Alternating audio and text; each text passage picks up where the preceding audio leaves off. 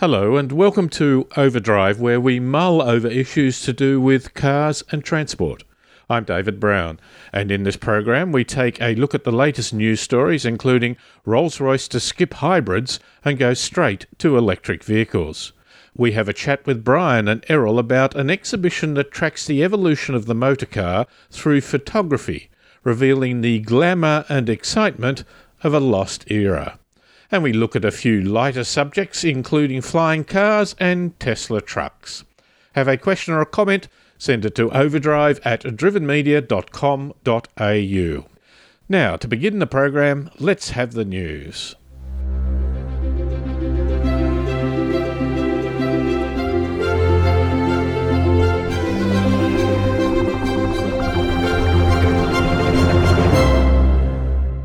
According to an Autocar report out of the UK, Rolls-Royce will not build any hybrid vehicles.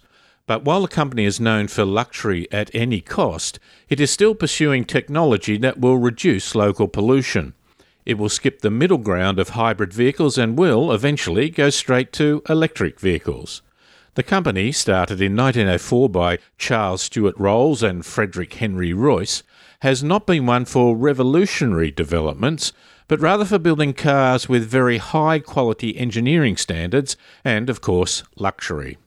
Rolls-Royce looked at electric cars in 2011 with an electric Phantom concept, but felt the range and infrastructure was not good enough at the time.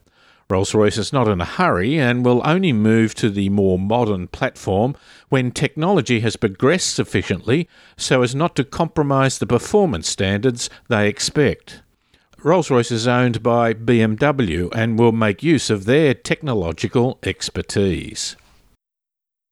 Green Car Reports notes that Volkswagen intends to be very aggressive when tackling the electric vehicle market.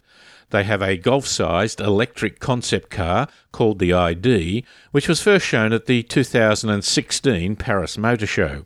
They are predicting that the starting price in US dollars will be $7,000 to $8,000 lower than that of a Tesla Model 3, which has a starting price of $35,000 US dollars. And this does not take into account any government incentives. In 1990, Honda started selling its most exotic sports car to date, the transversely mounted mid-engine 3-litre V6 NSX. It was the nearest thing to a Ferrari that Japan had ever produced in its looks and performance. In 1999, they added a cheaper, smaller two-door sports car, the S2000. It was more conventional with a 2-litre 4-cylinder engine up the front, but it would rev out to an incredible 9,000 revs per minute. At this revolution limit, a piston is going up and down 150 times a second. It finished production in 2003 and the last NSX came out 2 years later in 2005.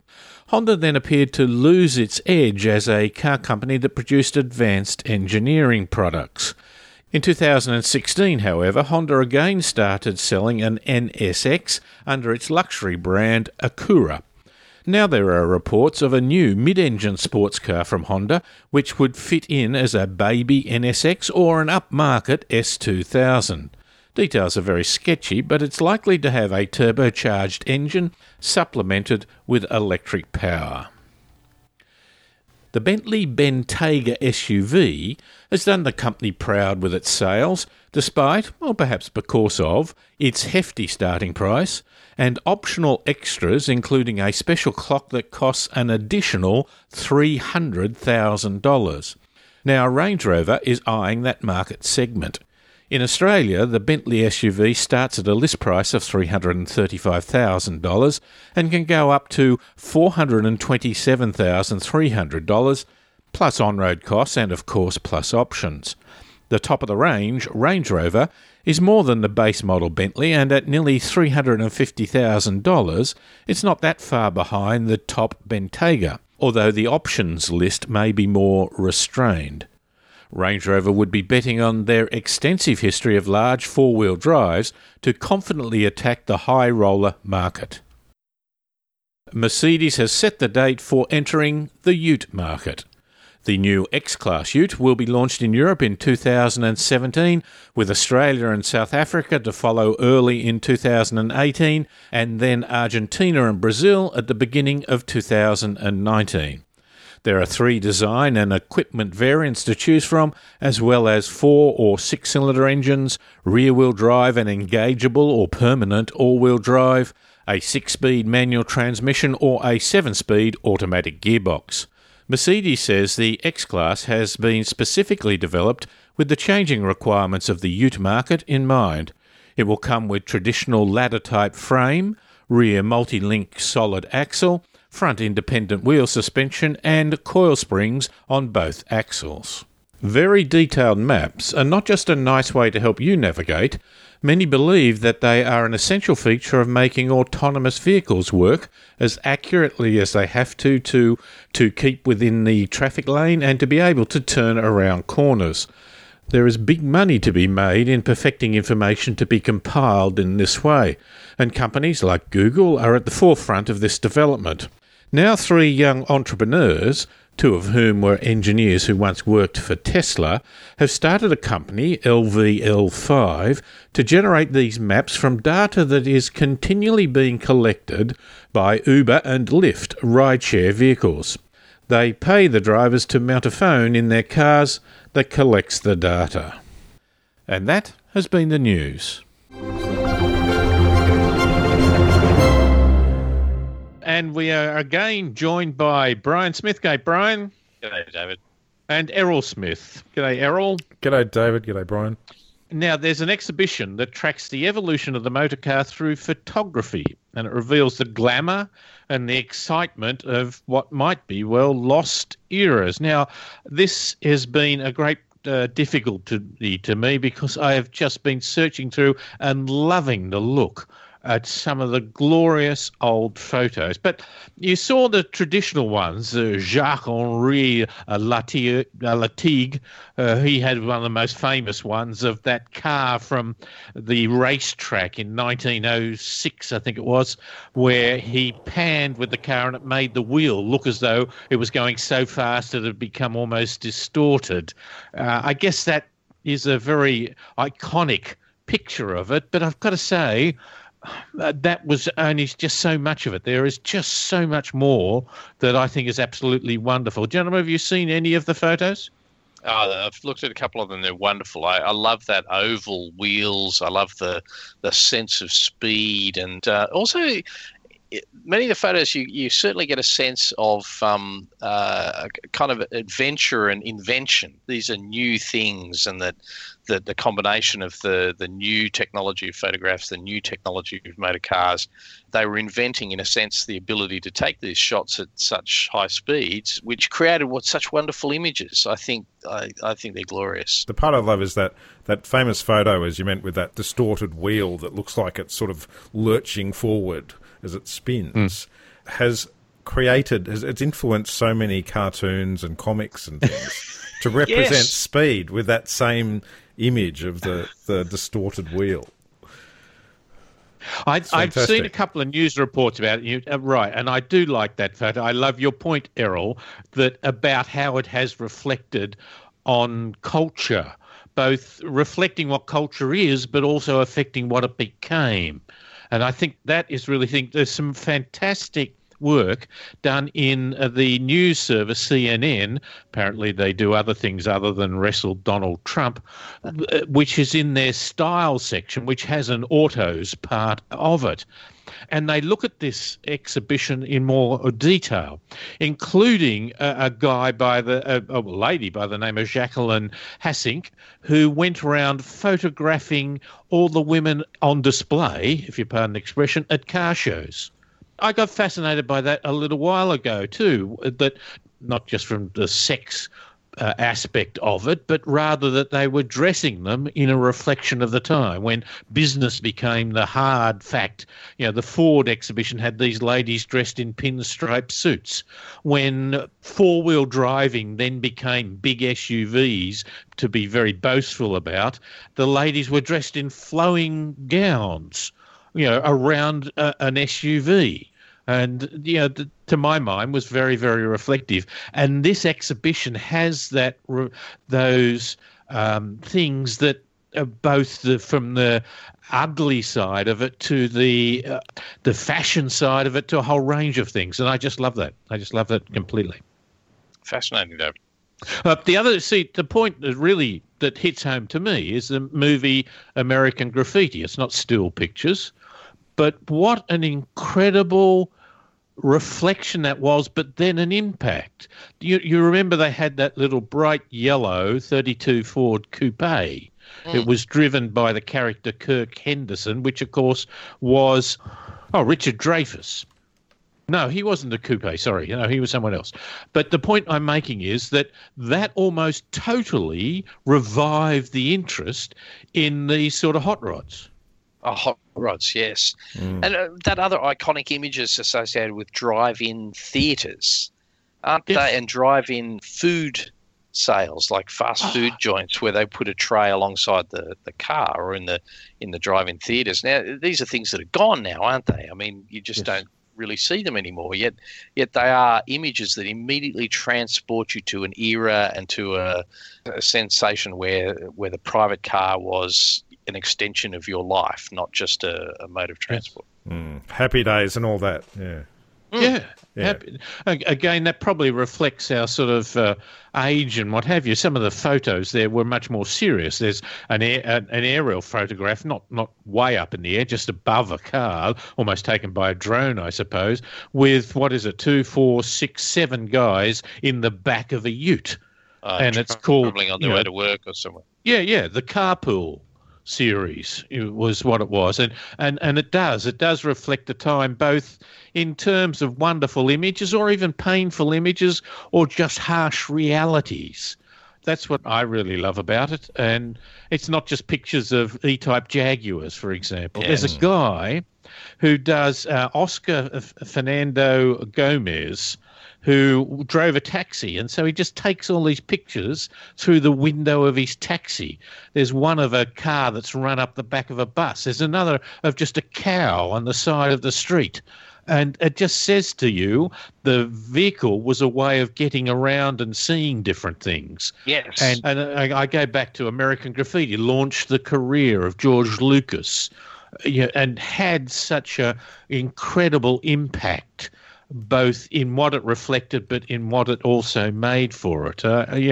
Harrison Ford, was an early part of his career, and the 56 T-Bird Thunderbird. The T-Bird, the Thunderbird. Now Ford bought in another Thunderbird. A late one. It was a failure, but it was a case, I think, of art. Promoting what the real world then ultimately tried to do again. Yes. All right, I love that. You're listening to Overdrive. Now, Errol, you have a story for us. Well, David, I think one thing that was missing from that photo exhibition is a photo of a flying car, because basically they don't exist yet. Well, but one of them is, and it's on eBay. You can get the Moller Skycar concept, which I'm sure we've covered many years ago, for the bargain buy it now price of a cool $5 million US. The fine print in the ad is that it doesn't actually fly. And if you want it to fly, be prepared to pony up even more cash after the sale to get it airworthy. So that's an interesting thing. I think they've basically just run out of money. In other flying car news, Terrafugia, designers of the Transition flying car, which is a misnomer, it's really a folding plane. It still needs a runway. It might be bought out by Chinese automaker Geely. Nobody really knows why, but maybe there's a bigger market in China for a flying car due to their incredible levels of congestion, combined with a rising upper class that can afford one, because apparently many of them fly around in a helicopter as it is. Geely is the people that bought Volvo, so it'll be boxy but safe. I wonder whether it's a scam like a straddling bus, though, David, we talked about last week. Well, you're in trouble when, as is doing with Moller, is selling it on eBay, as you say. I mean, yes.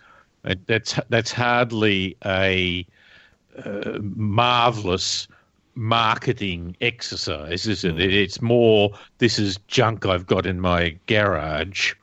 Why don't you buy it? Yes. Well, I mean, take it off my hands. The problem is Moller only have ever demonstrated very controlled, basically hovering, whereas at least Terra Fuga's transition is that they've got multiple prototypes and they're going into production and they've flown them around as a plane and got FAA approval and all that stuff. So I'm still waiting, David. I'm very disappointed. My flying car is still not here. Yes. Now, Moller says they spent $150 million on the prototype, the technology to make the prototype, but they're only getting $5 million for it. I tell you what, it's worse than driving it off the lot, isn't it? The depreciation. Anyone thinking of buying one of these, just look at this resale value. Yeah, apparently getting the spare parts is just impossible. If you want to build one for parts, it's like $500 million. Brian, a little bit more history, Brian. Yeah, this is an interesting one, David. Archiving is in the digital world is quite an interesting process. So, Transport for London has been inspired by the London 2012 Olympics to start properly preserving its digital records. So you think, well, what? But TfL's got an amazing amount of digital information. They've got something like 29,000 staff. They've got 300 sites. They've got 150,000 boxes of physical paper records stored, in off-site locations around London. And apparently, this is amazing, a lot of their paper archives are stored in salt mines in Cheshire. So when they started looking at the question of how they would preserve their records and how they would digitize them, they considered that it was going to cost a huge amount of money, or they'd have to have a whole bunch of people doing it, or they'd have to put stuff up in the cloud. They started experimenting with a system, and now decided that they've chosen a team and they've chosen a company, and they're going to start archiving 150 years of London's history, including tube shelters, Olympic transport-related material for the 1948 and the 2012 games, a whole bunch of 3D modelling plans for station upgrades. There's an amazing amount of stuff that over a period of years will be digitized to make sure all those records can be looked at in 50 or 60 years' time. So do you worry, Errol, that digital records have even a lower sort of shelf life than paper records? What's the equivalent electronically of a salt mine? It's already a huge problem because one of the problems is that digital file formats tend to change, evolve and get replaced rapidly. Not to mention the physical media that they're stored on becomes obsolete. So it actually becomes very difficult to read old documents. You often have difficulty physically reading the media that they're on because you can't buy a drive that will read that old disc. Microfiche. And then the format that it's in on that disc is some obscure format that is, becoming lost to time. I mean, for example, you can still buy brand new common parts for your 80s Commodore car. You can still buy a brand new gasket or whatever. But good luck finding brand new parts for your old Commodore computer from the same era. Yeah. And of course, railway equipment, they have a long, long life. 150 years is not unusual for planning for a major piece of infrastructure. And so having the data that allows you to understand the planning or the design or even how to repair something that may be 50, 60, 100 years old is going to be pretty tricky. Now, I, at one point, did a whole lot of backups on 2.5-inch discs, sort of floppy disks. And, of course, after about a year, when I tried to read them, they were all corrupted. And so, I mean, that in addition to that problem that you spoke about, Errol, of formats, there's just the longevity. How long do DVDs last? Yeah. How do you look after this stuff? Because the idea of this is you then destroy the physical records, and it could be things like linen plans. Do you remember them, David, where your final sort of design or plan would be drawn on linen rather than paper for this reason, to keep something long-lived and editable? But yeah, it's a fascinating risk that this 150 years of history and heritage may be lost. I love the idea, though. Many, many years ago, I went to UCLA in Los Angeles, and they were starting to digitize the street system from various eras, with the notion that you might well be able to say, what was it like to drive down, such and such a street in 1948? And you could drive down and you could see where the buildings were. You could see that. It was a wonderful ideal, but you're quite right that it takes some practical realities of having to manage such a huge amount of data. The other thing, we were talking microfiche, wasn't that the great way of storing stuff some time ago? Whereas now, of course, it's really archaic to think about it, let alone how are you going to formalize a process to get the data off that into digital form. Yeah, I mean, there's a real risk that you go down dead ends without knowing that you're going down a dead end. The other point I do like is that a lot of this came out of, in the UK, out of the 2012 Olympics, that there was, in fact, a legacy from those Olympics. The thing that Sydney never did, even in its own transport system particularly well, it put in some railways, but they weren't really very useful in a broader context. But, a city that does well out of the Olympics has a good legacy. This now also has a legacy of history. So I think that's positive, even if it's got some hurdles. Errol, you've got a story for us. Well, David, Tesla Motors has announced in its usual fashion, a casual tweet by its CEO, that it will be showing an electric semi-truck in September this year. And wait for it, an electric pickup truck in 18 to 24 months. So big news from Elon Musk there for all the people that are just desperate to replace their F-150 pickup with something with batteries. When's his station wagon coming out, Errol? That's all I want. All I want is a station wagon. Something. See, we talked about this the other week, didn't we, about how, Elon Musk's designs are not radical enough. They're still a vehicle, and when they've removed the grille, it just looks weird now. And they can have an opportunity to do something different. But, the Ute, their Ute just looks like a Ford F-150, doesn't it? Modernised. Yeah. Why aren't they doing something different? But with the truck, the fact that you just said there, Brian, is that an electric motor doesn't need such cooling, so it doesn't need a radiator. And that has made for the potential for much more aerodynamic trucks. If you have a look at a modern truck these days, Kenworths and that, they're the most aerodynamic thing you could possibly imagine. They're dominated by this huge big radiator at the front.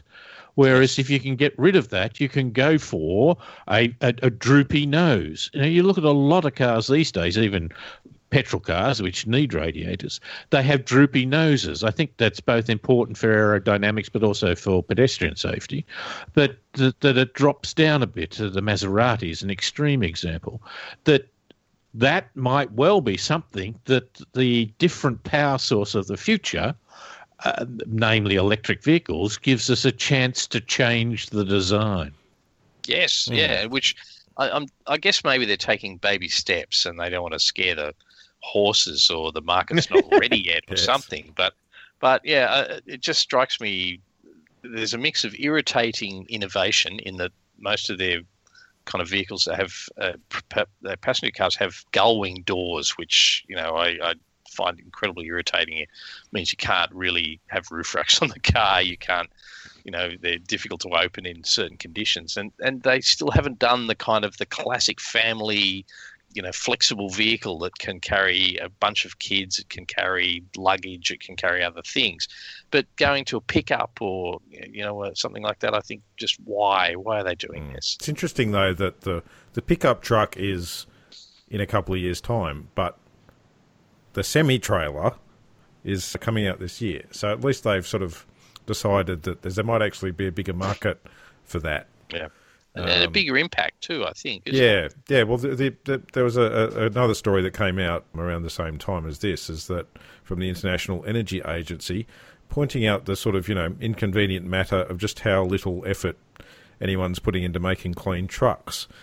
There's 40 countries with passenger car efficiency regulations, but only 4 for trucks. And by their calculation, trucking accounts for at least 1/5 of global oil demand and about 1/3 of global emissions.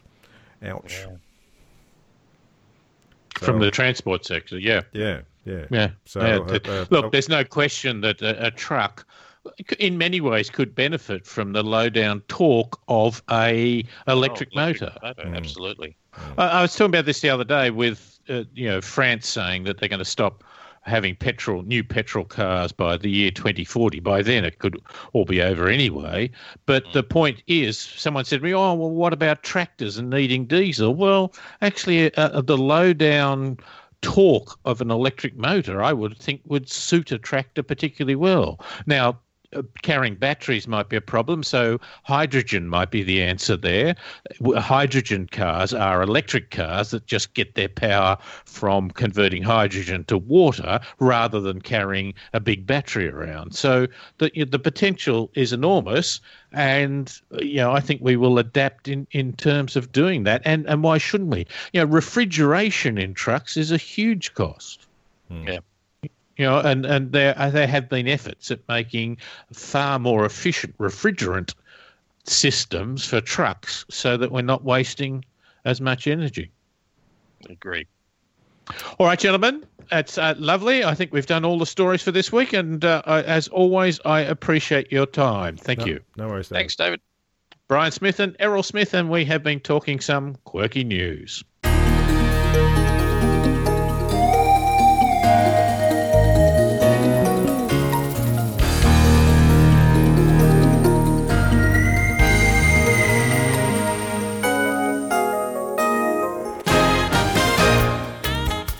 And this has been Overdrive.